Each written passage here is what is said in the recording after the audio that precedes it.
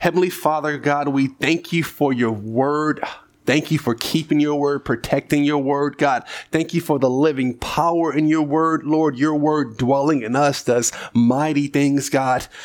Oh, Lord, I pray on this morning, God, that you bless my brothers and sisters, God, as you've been doing in my life, God, as I study your text.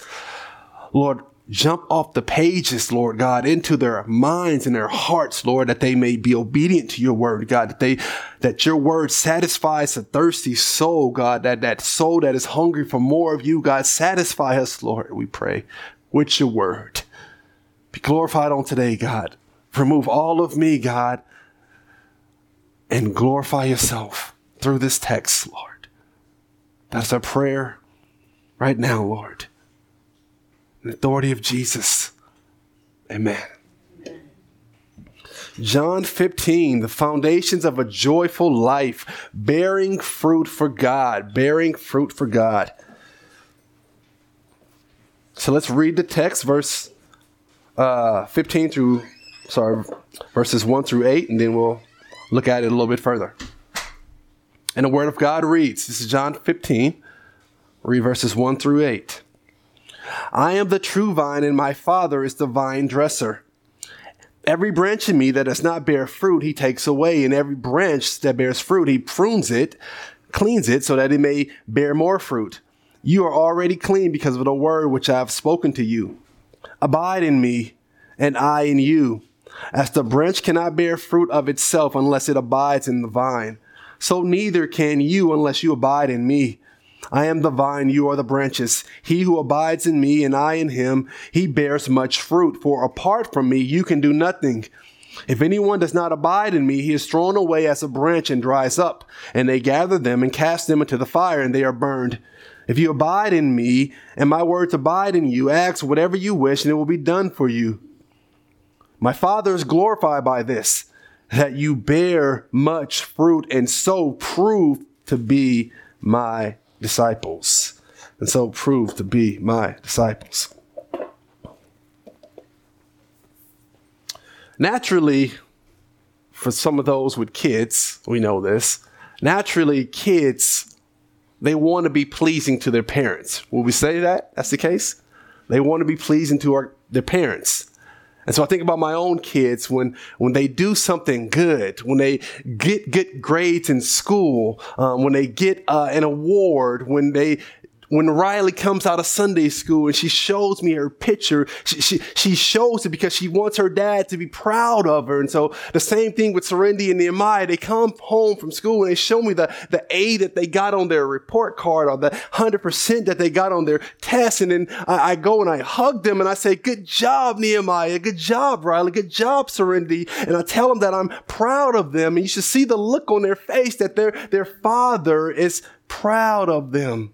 They're happy because their dad, the one that they love, is proud of them. When I hug them and I kiss them and I tell them you are doing an amazing job, I'm rejoicing in their joy. They're rejoicing in the joy that I have in their joy. And so they are happy. And guess what? You and I, as children of God, the Spirit of God is living in you. You have that same desire.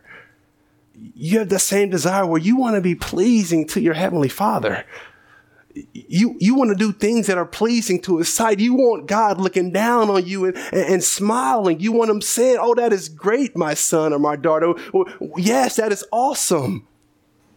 We want God to be pleased with us. Now, concerning His love, His love, that's not something that we have to earn or do, if you will, because we know that His love is eternal, right? His love is unwavering. It's secured in Christ. You are loved right now. The same way you'll be loved 100 years from now, if God allows you to be that long, or it's the same love that God has for you when you first accepted Christ. It's that same love. You can't earn additional love. You can't do anything more to lose that love. That love you have is eternal. And Pastor Brian will explain that later when he gets to Romans 8, 38 to 39. So I'm not going to jump into your text. But that love is eternal. But the scripture also supports another idea when it comes to being pleasing to God, though. The scripture supports the idea that we can actually do things that grieve God. We can grieve the Holy Spirit, Ephesians tells us in Ephesians chapter 4, verse 29 through 32. We can grieve the Spirit, and we do that. We grieve the Spirit of God through bitterness, grieving the Spirit of God. We grieve the Spirit of God through anger. We grieve the Spirit of God through slander, speaking ill of individuals. Those things are not pleasing to God. But again, since you have the Spirit of Christ in you, it should be your desire, though, to be pleasing to God. And we see Paul doing that or teaching that to the different churches. You look at Ephesians, for example, Ephesians chapter 5, verse 8 through 10. Paul tells the Ephesians to walk in light and learn what is pleasing to the Lord. So he's encouraging the Ephesians to be pleasing to the Lord, walking in light. That's pleasing to the Lord. Also in 1 Thessalonians, Paul instructs the church in Thessalonica how they ought to walk and please God. He tells them how they should be pleasing to the Lord.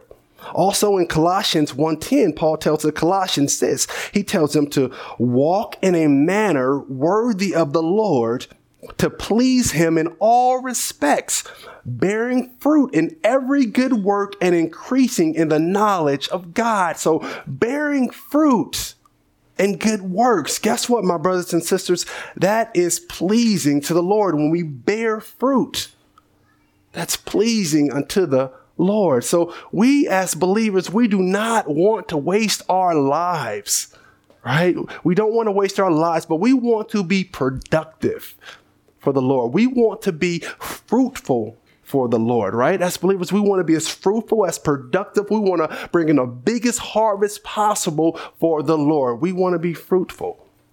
But then the question should be, how do we do that, right? How can I be pleasing unto the Lord? How can I be productive? How can I be fruitful to the Lord? How can I produce God-pleasing, God-glorifying, Christ-exalting fruit? How do we do that? Well, Christ, he shows us the way here in John 15 in verses 1 through 8. He shows us the way and how we can produce this God-honoring, God-glorifying fruit. Now, before we dig more into the text, let's just define fruit. What is fruit? Now, I went into the internet, right? I asked the internet, what is fruit, internet? And the internet said fruit is the sweet and fleshly product of a tree or another plant that contains a seed. That's what a fruit is, according to Mr. or Mrs. Internet. It's the sweet and fleshly product of a tree or plant that contains a seed. That's a good definition of a fruit, I would say. That's what a fruit is. I like Genesis, though, what Genesis says. In Genesis chapter 1:11. This is what Genesis says about fruit, if you will. Genesis 1:11 says this: God said, let the earth sprout vegetation, plants yielding seed, fruit trees on the earth bearing fruit after their kind with seed in them, which is kind of like the internet. He says fruit bearing fruit, or the earth bearing fruit after their kind, which is the seed in them. So the plant, the tree, it produces a fruit that has a seed in it after the kind that it comes from, right? So that's what fruit is. So in a sense, since Christ is the vine, according to this text here, then our fruit should be producing things that are Christ-like, right? So since Christ is the vine and we produce from whatever we are connected to, then Christ, his types of fruit should be the fruit that we have to produce. So fruit can be defined in this way: Christ-like action, thought, behavior that is grounded in the glory of God. Christ-like action, thought, behavior that is grounded or motivated by the glory of God. It has to be Christ's fruit. Why? Because our Lord, our God, he's a picky eater. And he only eats fruits with the label Christ on it. Just like some of us, when we go into the grocery store, we only get that fruit labeled organic, right? It's the same thing. The Lord only accepts fruit that has the label of Christ on there. So it is through Christ. It is his actions that we produce that is bearing fruit. Amen? So now let us look at the first two essentials, the first two components that one needs to produce a God-honoring, fruitful, and pleasing life. What does the text show us here? In verses 1 and 2, it says, I am the vine and my Father is the vine dresser. So what do we see that a person needs already off top to produce fruit for God? We see that they need the Father and the Son. They need the vine, which is Jesus, and they need the vine dresser, meaning that your ability to produce fruit does not lie within you. It's not you. You need the vine and you need the vine dresser. That is how a person will produce fruit. It's not us. In this text, it shows us that you have a vine and your Father is the vine dresser. So we need God in order for us to produce fruit. Now, Jesus is not accidentally or just randomly using this imagery of a vine and a vine dresser. He's not just pulling this out of nowhere and preaching this to his disciples. No, but what Jesus is doing, one, he's adapting the language to fit the culture. Remember, this is a culture that is a agrarian culture. This is a farming culture. This is a culture that knows farming and fishing. And so all throughout the gospel, Jesus, even in his parables, he adapts his language to fit the culture, which is something that we should learn in our evangelism and our discipleship.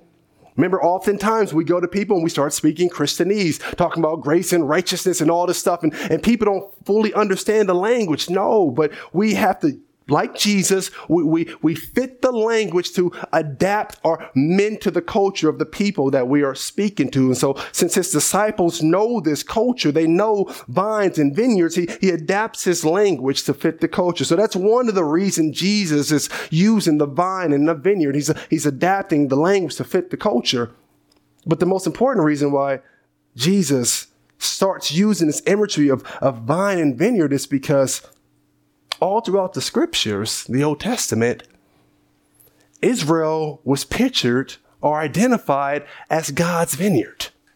When you go to the Old Testament scriptures, what you will find is Israel is the group of people who was often identified as God's vine or his vineyard. For example, in Isaiah chapter 5, verse 1 through 7, he identifies Israel as his vineyard. They're called God's vineyard. God plants Israel as his vineyard, and he talks about how he has built a hedge around Israel. Also, in Psalms 80, verse 8, Israel is described as God's vine. Same thing Jesus says, I am the vine. Israel is described as God's vine. Another place, Jeremiah 2:21, the Lord says this, I planted you, speaking about Israel, I planted you a choice vine, a completely faithful seed.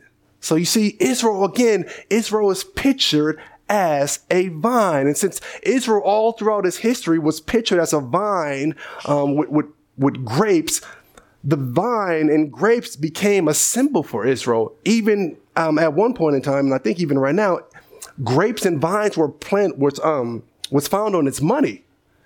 So even if you go to the currency of Israel, they would have a grape and they would have vines on their money. Why? Because Israel symbolized to the world that they were a vineyard. They were the vineyard of God. They were the fruit and product of God. So a vine and grapes are very important to Israel's culture.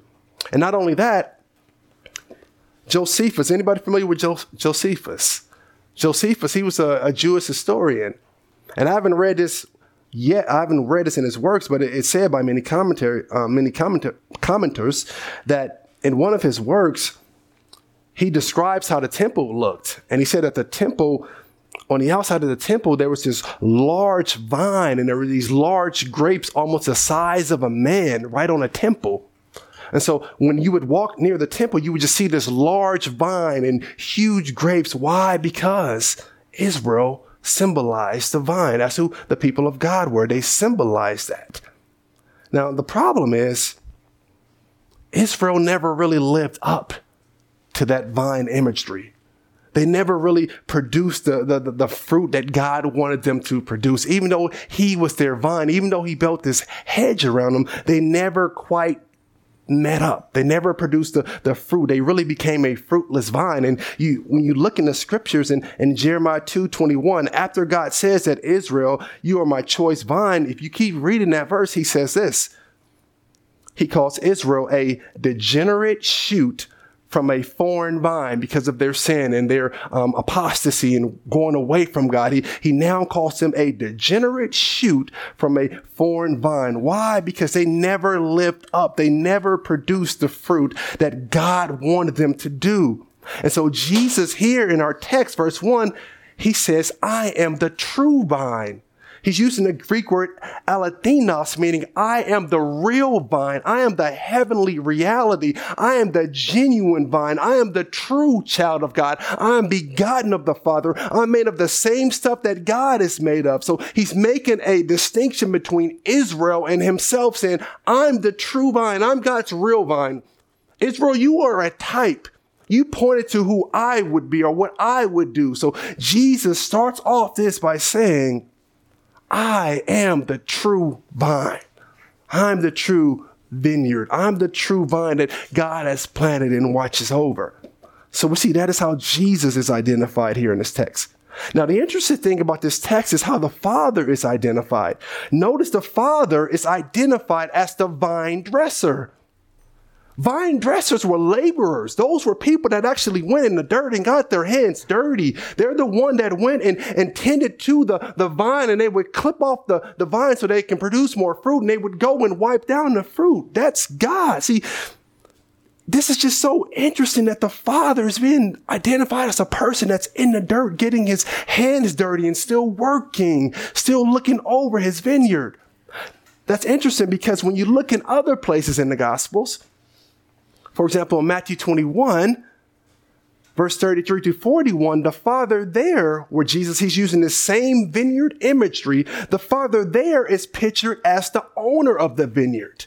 As the owner of the vineyard. So the Father is both the owner of the vineyard and he's also the vine dresser, the one who's working in the vineyard to prune the branches, to make sure that they're still being productive, to clean the fruit. So we see that God, the Father, is still working. He's still working. And this should be encouraging for us as believers to know that God the Father is still working, that he's still pruning and cleaning. This should be encouraging because oftentimes we hear in the news all how the church is losing its way. And we look at all these statistics, but we should take great joy in knowing that no, the Father is still there, tending to his garden. The Father's still there tending to his vineyard. The Father's still there making sure that his church and his people will be productive. So we do not lose hope. No matter what government policies are out there, no matter what they say about the church, we can take great heart in knowing that the Father is still there, still working and tending to his garden, still making sure that where his church, his vineyard is going to produce the fruit that he wants it to produce. The Father's still working. And so Jesus, if you think about it, he tells Peter in Matthew 6:18, he says, Peter, that the gates of hell will not prevail against his church. So we can take great heart in that, brothers and sisters. Despite what you see, know that God is still in the vineyard. Know that his church is still going to go forward. He's still going to move. So far we have seen to have a fruitful, productive life, a life that is pleasing unto God, producing godly fruit. We need a vine, because Jesus in this text, he's the vine. And Jesus says later in verse 5 that apart from me, you can do nothing. So you cannot produce godly fruit without Jesus. So in order for us to have a productive, God honoring, fruitful life, you need the vine. That's one. We've seen too that you need the vine dresser. We need the Father who's still working in the garden, still clipping and pruning the different branches that don't produce fruit, still cleaning branches to make sure that they bring more fruit. So we see those are the two essential things that we need for this joy-filled life of producing God-honoring, Christ-exalting fruit. We need the Son and we need the Father working in the midst. It's not you and I, it's God. Now, after you have the vine and the vine dresser, the next thing that we must do is what Jesus instructs us to do in the next 3 to 4 verses. In verses 4 to 7, Jesus is going to say one word that's going to constantly come up over and over and over again. And that word is abide. Abide. Abide in him. Abide in me. From verse 4 to 7, the word abide is going to be mentioned 7 times. short little verses, he's going to constantly saying, abide in me, abide in me, abide in me, remain in me. Abide means essentially to remain, to continue, to dwell, to stay in me. And so that's what Jesus is doing. He's trying to hammer home something, and that is that apart from me, you cannot produce fruit. You need to remain in me. Why? Why is he so bent on telling us that we have to abide in him in order to produce God-honoring, God-exalting fruit? Why? Because of what Isaiah said in Isaiah 64:6. We've all become unclean. We've all become unclean. And all of our righteousness before him is as filthy rags. That's why we need Christ to produce God-honoring, God-exalting fruit. Also, what Pastor Brian preached on a little while ago in Romans 8:8. In the flesh, we cannot please God. We can't please God in our own self. So apart from Jesus, we can do nothing of great value with eternal significance. That is why we must remain in the vine. Outside of Christ, you can do nothing of great value and eternal significance. We must remain in the vine. And guess what? This is bad news for society. This is bad news for society. And the reason that this is bad news for society, because all of society's great achievements, whether individually or collectively, the great inventions that have made our life better, the art, the culture, the technology, the American way, guess what? If that is not done through Christ and in its strength, it becomes worthless. It becomes worthless. It's all just going to burn up when the new heavens and the new earth comes. All of that. Think about it. Some people spend their whole life focusing on certain things, all of these achievements that they want. And guess what? If it is not done in the strength of Christ, if it's not done to the glory of God, then those works become worthless in the grand scheme of things. That's why that's bad news for everybody spending their whole life. And I'm focusing on my career. I'm focusing on getting that. And if that is not done in the strength of Christ, if that is not done and grounded with a motivation to the glory of God, then it all becomes just pointless, worthless. That's why oftentimes when I'm watching the news and I see different celebrities pass away, I get sad. Because I realize that all the stuff that they produce, no matter how good it is on earth, if it is not done in the strength of Christ, it becomes worthless. The best you're going to get is just an RIP tweet or something like that.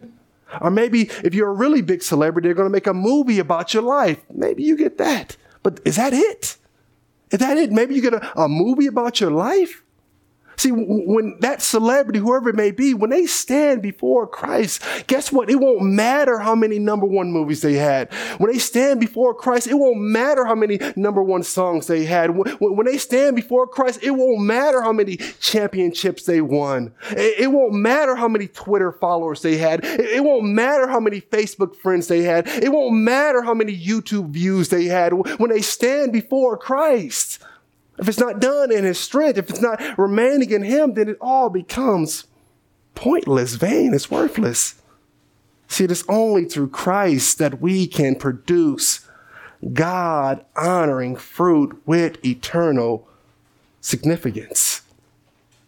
So the question then is, or the question that we should be asking then is, how do I abide in Christ? How do I abide in Christ? If it is only through Christ that I can make my life count and produce God-honoring fruit, then how do I abide in Christ? Well, John 15 answers that for us. I want you to look at verse 4. About abiding in Christ. Look what he says in verse 4. He says, abide in me, and I in you. Now I want you to skip down to verse 5. He says, I am the vine. I am the vine. I'm the vine, you are the branches. He who abides in me and I in him bears much fruit. Same thing that we're seeing in 4. Abide in me, I in you, bear much fruit. What do we see in 6?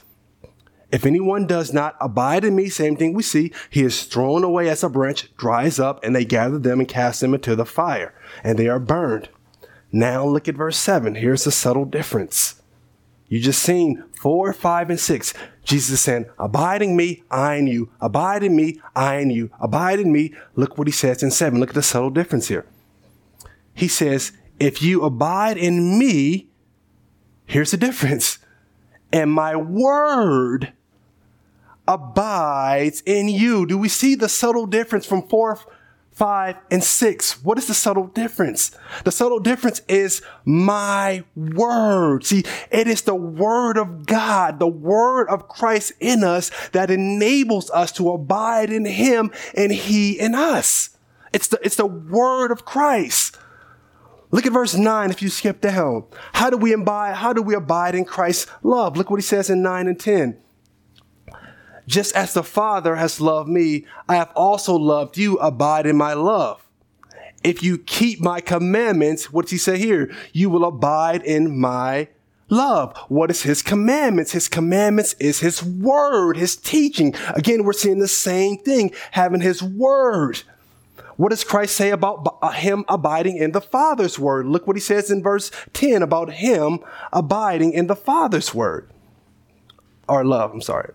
He says, if you keep my commandments, you will abide in my love, just as I have kept my Father's commandments and abide in his love. So what's he showing us? How is he abiding in the love of the Father? It's the word again, the word of God. It's the word. That is the continual thing that allows God to abide in us and we to abide in him. It's the word. If we're going to have a fruitful life, a productive, God-honoring life, then the word of Jesus must remain in us. It's only through his word that we can produce fruit that preserves throughout eternity. It's God's word. It's continue to believe what Jesus teaches. It's to continue what Jesus says about life and how to find life. It's believing what Jesus said about sin. It's believing what Jesus said about judgment. It's believing what he says about the word to come. It's believing what Jesus says and teaches about marriage, about treatment of neighbor, about our stewardship of our money. It's about believing Jesus' interpretation of the Old Testament and how we ought to read it and not the status quo of the day. It is all Jesus' word, having that word abiding in us, dwelling in us. That is how we have this relationship of me abiding in Jesus, Jesus abiding in me. It's through his word. After all, think about, what did Jesus do here on earth? When he walked around the earth, yes, he healed people, but what else did he do? He did a whole bunch of preaching, right? He did a whole bunch of teaching. He did a whole bunch of giving his word. His word. So when his word dwells in us by faith, which is the work of the Holy Spirit to go and open our eyes, then we are abiding in him and he in us. And through his word and faith, that Jesus, the vine, begins to work through us to produce God-honoring fruit. That's how we connect to the vine. It's his word. It's through that word that Jesus now begins to produce this God-honoring fruit to make our life count. See, the fruit producing part is not a work of you, it's a work of Jesus. Our job is to connect to the vine, to keep his word in us. It's through his word that he begins to now produce the fruit. And keeping his word in us, dwelling in us, abiding in us, my brothers and sisters, it's not as simple as just remembering scripture. You can have head knowledge and do that all day. But it's having the word of God dwelling in your heart where you are constantly interacting with it and you're having conversations with it and it's being a part of you. It's dwelling, it's living and alive inside of you. Not just laying up dormant somewhere, but no, that word is active in your heart, in your body, in your mind, in your spirit. Now, if there's no abiding in Christ's word, let me say it again. Now, if there is no abiding in Christ's word, then guess what? There is no fellowship with Christ. Amen. And if there is no fellowship with Christ, guess what? there is no fruit. There is no God-productive, all-pleasing life. We need his word. It's how we stay in fellowship with Christ, through his word. And verse 2 tells us, again, if you don't have that word, if you're not connected truly with the vine, verse 2 tells us what's going to happen. 2 tells us that the Father's going to remove that branch. And Jesus tells us in verse 6 that that branch will be thrown into the fire. Again, if there is no abiding in Christ and his word, no fellowship with God, that means that branch will be removed and thrown and tossed into the fire.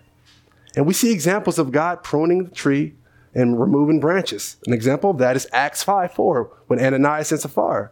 You remember that? You remember when it was time to bring up the money and they lied to the Holy Spirit? And what happened there, that when they lied to the Holy Spirit, God dropped them dead right there on the spot. He removed that branch immediately. So we see the purging. We see how God works and cleans in his church. Another example is, and I want you to go there with me, 1 John 2:19. Go with me there.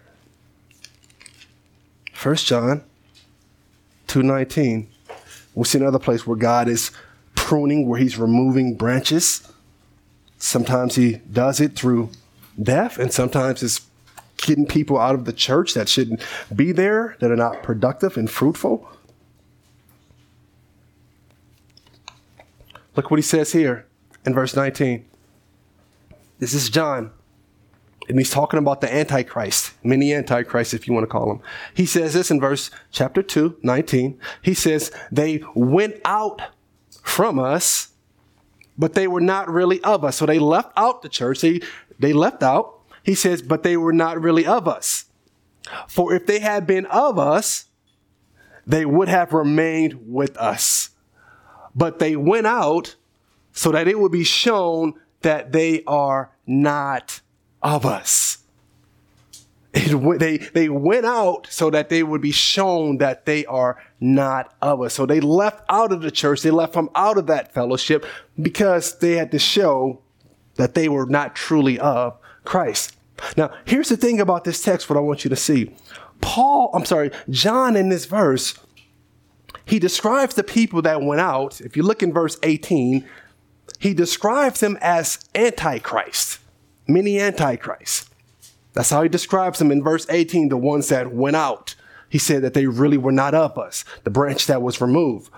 But I want to show you why they went out. What were they denying? Go down to 22 and we'll see what these Antichrists were doing. He describes and tells you the Antichrist, the people that left the church, what they were actually doing.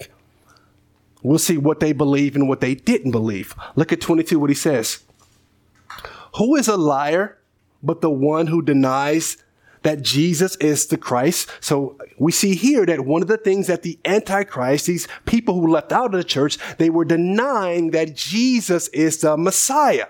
Now, Jesus, all throughout the gospel, John 4, he tells the woman that I am the Messiah. He made it clear that he's the Messiah. So right there, they are not dwelling in Christ. They're not allowing his word to dwell in them. They're denying Christ's word right there.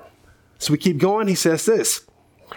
The one who has denied that Jesus is the Messiah, this is the Antichrist, the one who denies the Father and the Son. So now they're also denying the Father and Son relationship, which is something that Jesus spoke about all throughout the gospel. That's what he preached about. Again, we see the people who are being pushed out the church or who are leaving the church are the people who are not dwelling in Christ's word. The same thing that we're seeing in John 15. They're not holding to Christ's word. Christ's word is not abiding in them. So there is no Christ. And as we see, God is weeding and moving those different branches out of the church.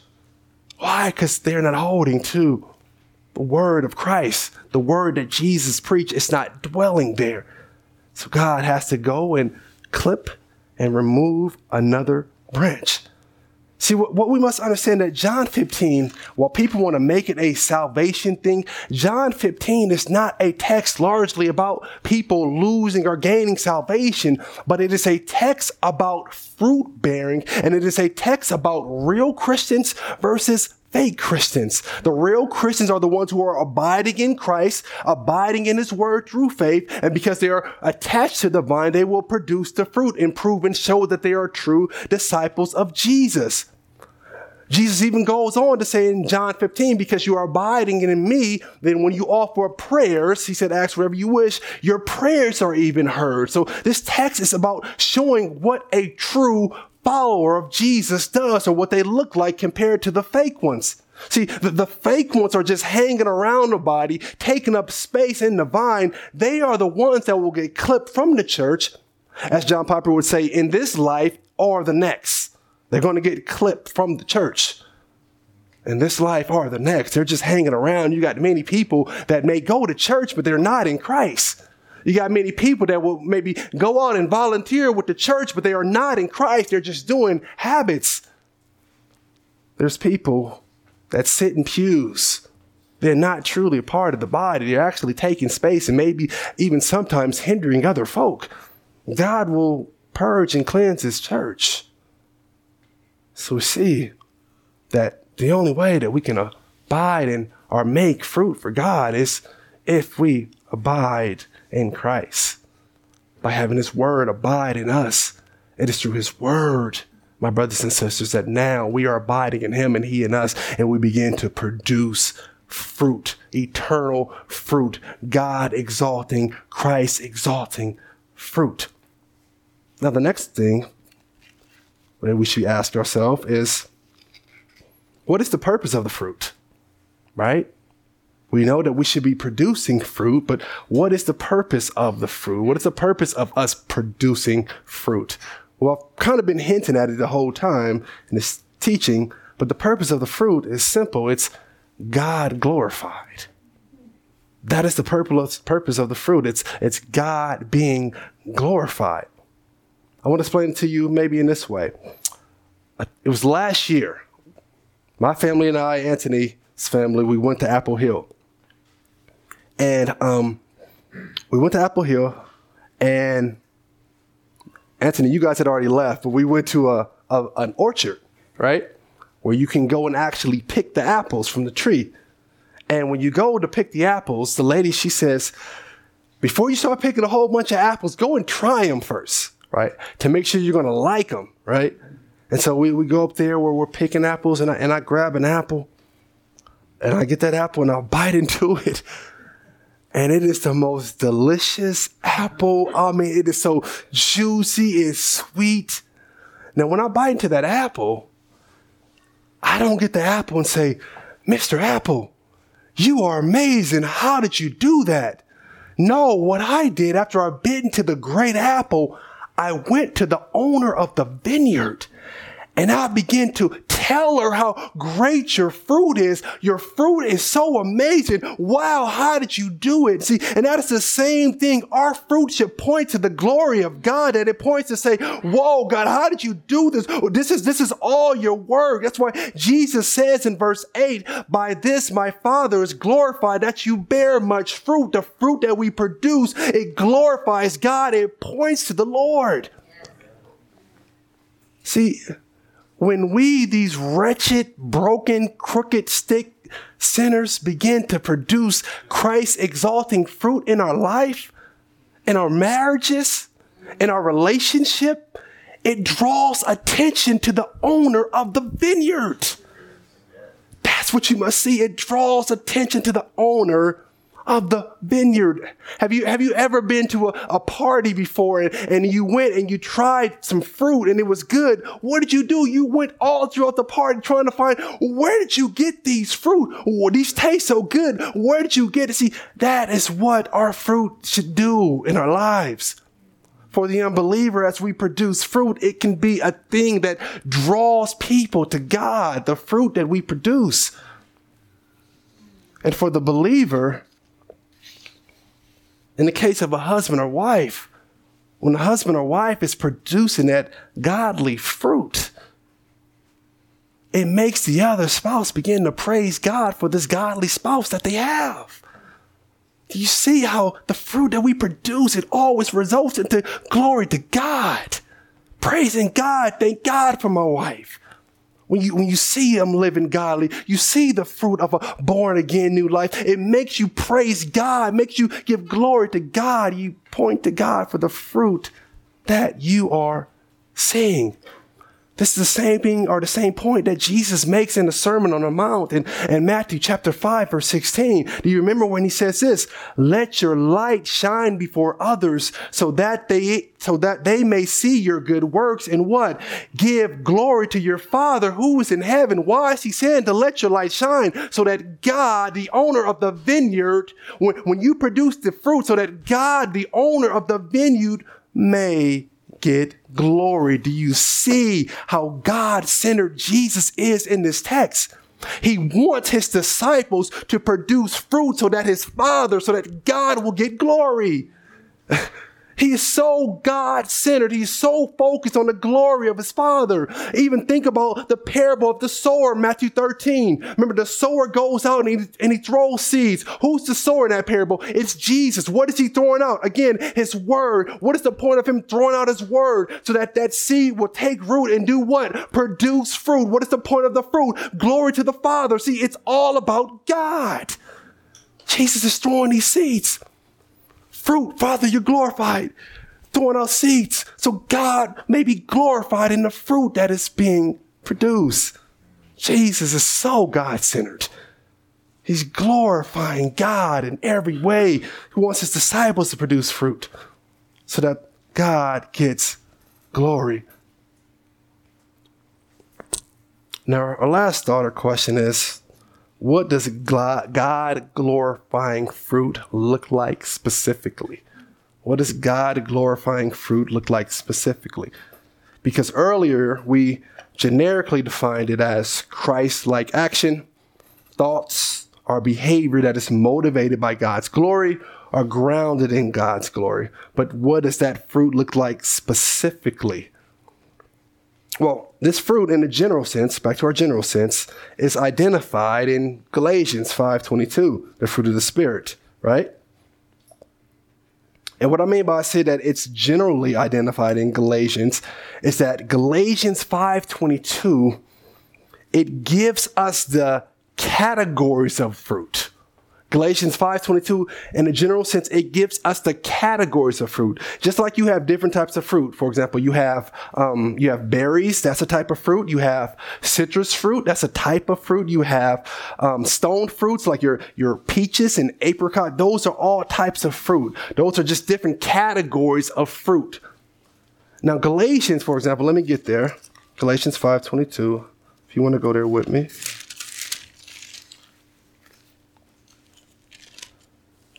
Now, Galatians, it gives us the categories.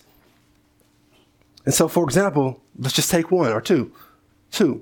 Galatians 5:22, he says this, Paul, but the fruit of the Spirit is love, joy, peace, patience, kindness, goodness, faithfulness, gentleness, self-control. Against such thing, there is no law. Now, in those, we get categories of fruit. And what I mean is that one category that we get from this text is love. That's a category. Another category that we get is kindness. That's a category. But those different categories have specific things within those categories. And so let me give you an example would be Luke 3:8. Go with me to Luke 3 and you'll see what I mean by that. Go to chapter 3 in Luke. Let me explain to you what I mean by that. In Luke chapter 3, verse 8, this is where John the Baptist is preaching. He's preaching to a crowd, and he's telling them to bear fruit in keeping with repentance, right? And then in verse 9, in Luke 3, he tells them that every tree that does not bear fruit is going to be cut down and thrown into the fire. And then in verse 10, the crowd begins to ask him, they say, John, okay, you tell us to produce fruit in keeping with repentance. And the crowd then asks, what, John, should we do? And then John tells them what this fruit actually looks like, this fruit of repentance, what it looks like. And he says here in verse 11, let's look at what that fruit looks like. And he would say, and he answered and said to them, the man that has two tunics is to share with him who has none. What is he showing right here? He's showing love, right? He's showing kindness, which is the fruit of the Spirit. Do you see how both of those categories are being interacted with? That's what I'm saying. These are the specifics, the fruit of the Spirit. Those gives me the broad general categories. Now, how you work out those categories may be specific to the individual and the circumstances that you're facing. We see love being demonstrated, the fruit of the Spirit here, when the person is without a blanket or a cloak and he's going to share one.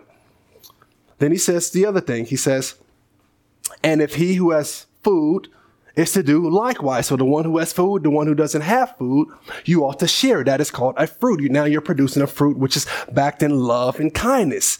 So to share our needs or to share our food, that is a fruit of the Spirit. That is a God-pleasing fruit. What else do we see here? He says, and some tax collectors also came to be baptized, and they said to him, Teacher, what shall we do? And he said to them, collect no more than you have been ordered. So you got to treat people fairly. You can't get over on people. Some soldiers were questioning him, saying, and what about us? What shall we do? And he said to them, do not take money from one another. Now we can't be stingy. I got to think about other people. So do not take any money by force or accuse anyone falsely, and be content with your wages. So in there, John gives us a list of fruit that is worthy of repentance, or that is keeping in kind with repentance, which is based off of or can fit into the broad categories of the fruit of the Spirit, the different categories. So we see now what specifically that fruit can look like in your own life. Again, it's all specific to the individuals. I don't know the people you're interacting with, but however God works and moves, when you stay in line and obedient with what his word says, you are now producing that fruit. And I want to give you one more example of what fruit looks like specifically. And this is in the Old Testament. So go with me to Isaiah 5. Isaiah chapter 5. This last one.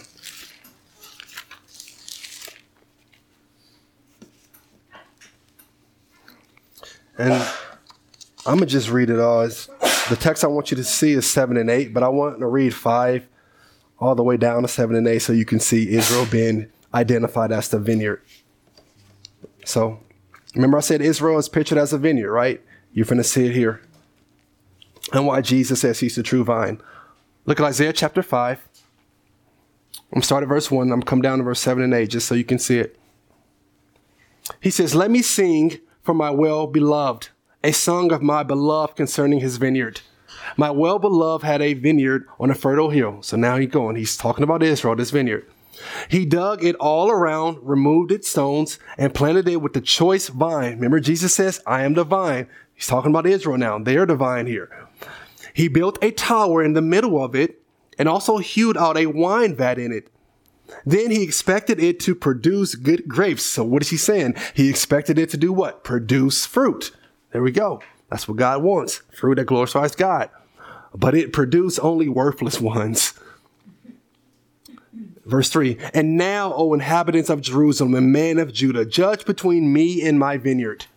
Look what God says. What more was there to do for my vineyard that I have not done in it? Why, when I expected it to produce good grapes, did it produce worthless ones? So now let me tell you what I am going to do to my vineyard. I will remove its hedges. It will be consumed. I will break down its wall. This looks like a judgment that's coming now. Break down its wall, and it will become trampled by the ground. I will lay it waste. It will not be pruned or hoed, but briars and thorns will come up. I will also charge to the rain that no rain will come on it. So now he's saying there's not going to be no more rain. The hedges are removed. Why? Because you were not producing the fruit that you should be producing.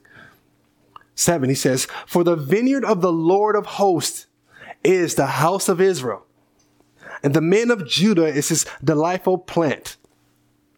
Thus he looked for justice. This is key. But behold, bloodshed.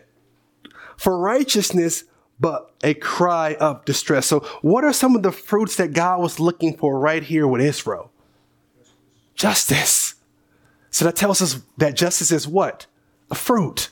That is, we as believers, what should we be producing in our life? We should be just in our ways, just in our dealings. We see that this is something that God wanted to see in Israel, but they were not producing the justice. As opposed to justice, he said there was just bloodshed. And he says, as opposed to righteousness, but behold, a cry of distress. And if you notice, if you remember back from our teaching on justice, remember when I say you see justice and righteousness right by each other, he's trying to highlight the point of justice. It's the same Hebrew words for justice that are being used right here.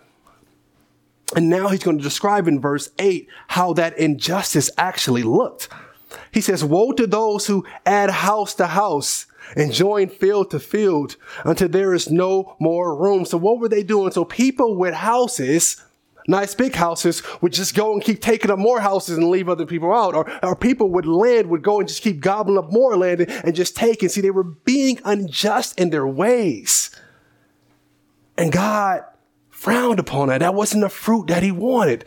So to produce fruit for God, my brothers and sisters, we have to be just in our dealings. That is why I was so adamant about preaching justice to you, because it matters to God. Do you care about justice? Do you care when you see it not being lived out? It matters. It is a fruit of the Spirit of God that we will be just in all of our ways. See, these are how we produce, or these are the fruits of a life that is tied with Jesus. These are the fruits of a life that is tied to the vine, because we see that Jesus was just in all of his ways. And if we are tied to this vine, we should be producing the same Christ-like fruit, the same Christ-like fruit in mercy, the same Christ-like fruit in kindness, the same Christ-like fruit in justice, the same Christ-like fruit in love. We ought to be producing this fruit. This is our responsibility, because this fruit brings glory to God, to the Father. So to recap, to produce fruit in our lives, to produce that God-honoring, God-exalting life, a life that is full of the fruit that pleases the Lord, we need the vine. Remember, we can't do it unless we are in the vine. We need Jesus. We need the Father, too, working in the vineyard, plucking out the branches, cleaning us, sanctifying us, moving us so that we can go and produce more fruit. And 3, we must abide in Jesus, abiding in Jesus through abiding in his word and having his word abide in us. And why do we want to produce the fruit? We want to produce the fruit because we want to be pleasing unto God. We want God getting the glory for all of our accomplishments. We want to behave like Christ, where we point to God in everything that we do. This is the foundation of a joy-filled life, bearing fruit for God. That is what we must do, my brothers and sisters. Allow God's word to work in you mightily. Keep his word in your heart, thinking on it, engage in it, thinking on it just dearly. Allow that word to live in you. And through that word, God will begin to produce fruit in your life. You want fruit? Get into his word. Stay and allow that word to rest in your heart. Amen. Let us pray. Heavenly Father, Lord, we thank you for your truth, God. We thank you for this word, as you said, that washes us, cleanses us, Lord God. God, we ask that you continue to cleanse us, Lord. God, allow your word to come alive in our spirit, Lord God. Produce your fruit, God, through us, Lord God. All of the things that bring glory, God, use us as the vessels, Lord God. We want your name being lifted up on high. Lord, we have encountered you and seen your glory. We want others seeing and praising you with us. So God, use our life to bring you glory. We thank you, God, for just allowing us to be in the vine, producing these fruits. We thank you, Lord. Be glorified on today and throughout the rest of the week, God, and the rest of our life. In Jesus' name, amen.